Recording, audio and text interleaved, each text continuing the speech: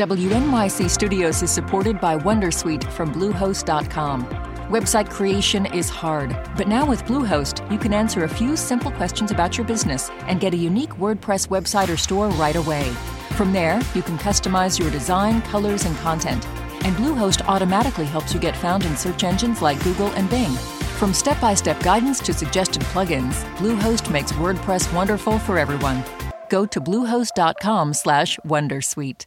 Hey, Lulu here. Whether we are romping through science, music, politics, technology, or feelings, we seek to leave you seeing the world anew.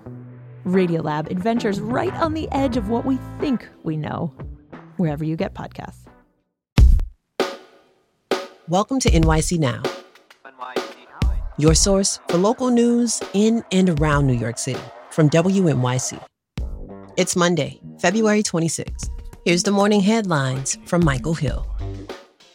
In the New Jersey Senate race, Congressmember Andy Kim has won the endorsements of the first three Democratic county committees that hold a secret ballot.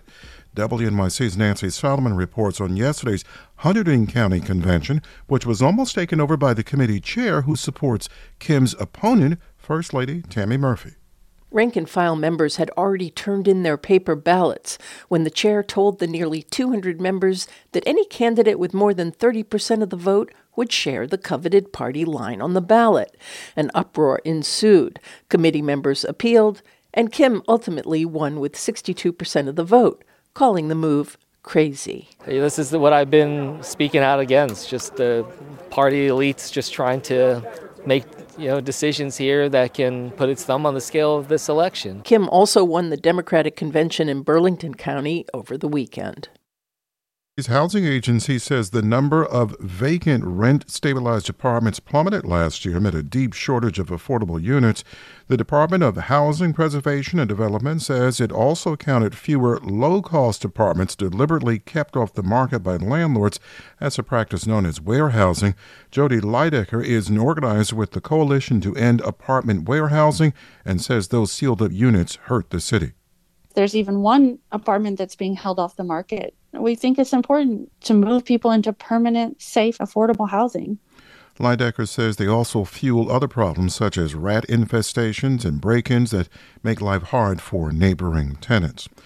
The New York chapter of the ACLU is threatening to sue Columbia University over its decision last fall to temporarily suspend two pro-Palestinian student groups. The NYCLU claims that Columbia violated its own university policy when it suspended the student groups, which had been organizing protests on campus demanding a ceasefire in the Israel-Hamas war. In a letter, the NYCLU says the university has until March 1st to respond or it will face legal action. The university has seen regular protests since the October 7th attacks in Israel and the bombardments in Gaza that followed. Columbia declined to comment on the threat of legal action. Right now, your forecast, 36 with some clouds out there. We have a warm week ahead. A slim chance of rain through midday today. Cloudy, then giving way to sunshine in the mid-50s. Tomorrow, better chance of rain late afternoon, partly sunny in 56. And Wednesday, we'll hit the 60s. Stay close. There's more after the break. NYC. I'm Sean Carlson for WNYC. It is time for On the Way, our weekly segment breaking down the week's transit news. Joining us is WNYC's transportation reporter Stephen Nessen and editor Clayton Guse. Stephen, you wrote about the emergency brakes that are in all trains. Why did you choose that topic and what did you learn? Emergency brakes were in the news because a vandal pulling the brake is what precipitated that non-fatal derailment on the one train last month. Yeah. Which isn't uncommon, but I was actually shocked how frequently it happens. MTA Chair Janno Lieber says emergency brakes on the subway trains were pulled 1,700 times last year, and of all of those incidents, only 30 were for legitimate emergencies. So I was wondering, especially in the older trains that have these emergency brakes, they're just dangling there. Like, it's almost tempting, a red hanging thing that swings back and forth. Why do they have them? Is this even necessary? And I was surprised to learn that the Federal Railway Administration does require emergency brakes on all trains, but the FRA doesn't govern the MTA. But the MTA says, in keeping with best safety practices, they have emergency brakes. And so I was curious, when are you supposed to pull it? The MTA's own website actually sort of leaves it open to interpretation. It only says, quote, only pull the brake if the train's continued movement presents an immediate danger to people. So I was checking the clips to see like how long this goes back, how often has this been a problem. In 2010, the MTA reported that if someone's caught between the closing doors, you can pull the emergency brake. And the grim occasion for that article was a stabbing on a subway train, and someone actually pulled the emergency brake, and riders were trapped in a dark tunnel with this knife-wielding person, which is pretty crazy. Nowadays, the MTA advises us to pull the brake when a parent or child are separated, or if someone's having a medical episode. Other news this week, Clayton, tell us more about a new lawsuit against the MTA over underpaying cleaners during the pandemic. Yeah, this is a new lawsuit filed by the Comptroller's office this morning, but it goes back 4 years. I think we remember 4 years ago when there was a big push to clean the subways. Cuomo shut down the system from 1 to 5 a.m. for a year. To kind of allow for cleaning and also to push homeless people out of the system. But the MTA gave a lot of emergency contracts for companies to come in and deep clean the trains and stations. 2 of them were Fleet Wash and LN Pro Services. I remember in a previous life at the Daily News, I was covering a lot of the overnight shutdown and talking to a lot of these workers and found that they were being paid troublingly low for being on the front lines of the pandemic when hundreds of New Yorkers were dying a day from COVID. I remember talking to people who were making $15 or $18 an hour. Now, the city has prevailing wage rules that basically sets minimum rates for public work, somewhere in the 20s for some of these cleaners. 300-400 of these people, the comptroller argues, were being underpaid. And they're owed a combined $2.5 million in restitution, fines, and penalties. The MTA is pushing back, saying, hey, we didn't include prevailing wage rules in these contracts because they were issued under emergency. So we'll see where the court comes down on this. But either way, it's a long time coming for some justice and back pay for these people potentially. A portion of the segment that we've missed the past few episodes, admittedly, because there's just been so much news to discuss, is the Curious Commuter. So we're going to knock out a few in a row here. VS from Brooklyn writes, I've wondered this too as I've had to run to catch the G train. Why is the G train so short? This is a somewhat easy question to answer. Basically, it's short because there's not that many riders on it. Okay. Most subway trains have 10 cars, like the A train will have 8 subway cars. The G only has 5, but the MTA says, there's just not enough riders to justify the trains.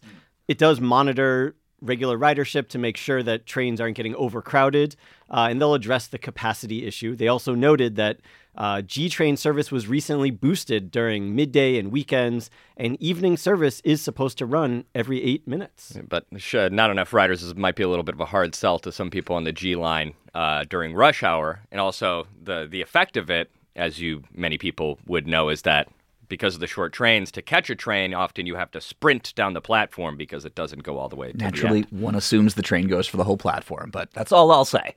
We have another listener who asks on Instagram, how much money will the MTA mysteriously burn through before they say they don't have enough to fix the subway? This is a bit of a loaded question, I'd say, but it's really interesting, right? It hits on a point that a lot of people paying attention to, and that's the cost to run the subways and to expand the system and do all the construction on it is more expensive in New York than nearly anywhere else in the world. Studies show this time and again. There are some reasons for that, right? The MTA pays 2 workers to run each subway train instead of 1, like a lot of cities do, a conductor in the middle of an operator in the front. New York has a very strong labor community, very powerful labor community that leads to wages being higher in general. And unlike, say, European countries, the MTA and construction companies who are doing the work that they hire have to cover benefits like healthcare and pensions and et cetera. But another way to answer the question is, what happens when the MTA runs out of money, and is that actually at risk? And on the construction side of it, that is a real risk because the MTA is relying on congestion pricing, tolls Manhattan below 60th Street, to take out $15 billion worth of loans to upgrade the subways. They've already said if that doesn't come through, they're going to have to cancel some projects, and they've already delayed some major construction projects because it's still being, there is the looming lawsuits in New Jersey and Manhattan federal courts that threaten to halt or further delay the launch of congestion pricing. It could still happen as soon as this spring, but a big TBD there. And while that question is perhaps loaded, it's not entirely theoretical. We did see during the pandemic what happens when everybody stops riding and the MTA is not bringing in any money. And what happened was the federal government swooped in with $16 billion to save the system. Is it going to happen again if there's another, crazy situation where nobody's riding the subways?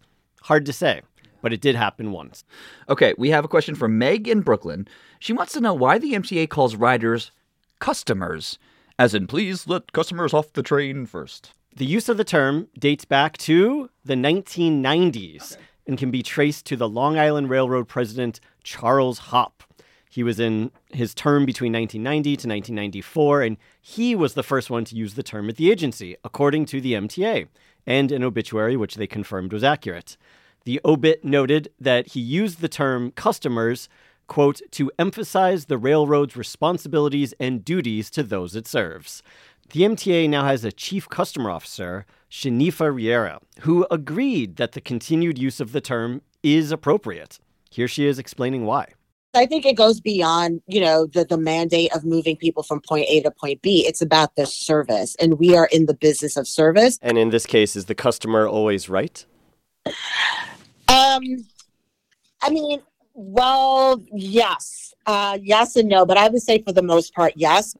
For the most part, ringing endorsement of the customer. She notes the MTA has customer service, especially online, that really does field complaints 24 hours a day.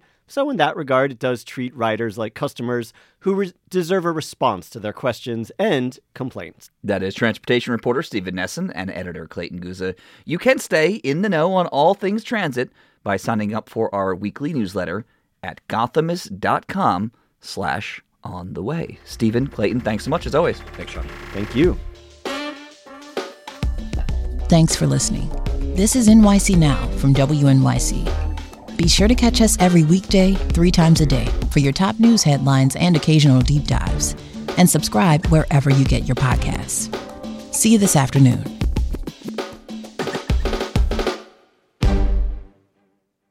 You might be right. It's simple, but something you almost never hear in politics today, with each side more concerned about scoring political points than solving problems. I'm Bill Haslam, a Republican. And I'm Phil Bredesen, a Democrat. We're former Tennessee governors, and we invite you to listen to our podcast, You Might Be Right. Join us and guests like Al Gore, Paul Ryan, Judy Woodruff, as we take on important issues facing our country. Listen and subscribe to You Might Be Right, a new podcast from the Baker School at the University of Tennessee.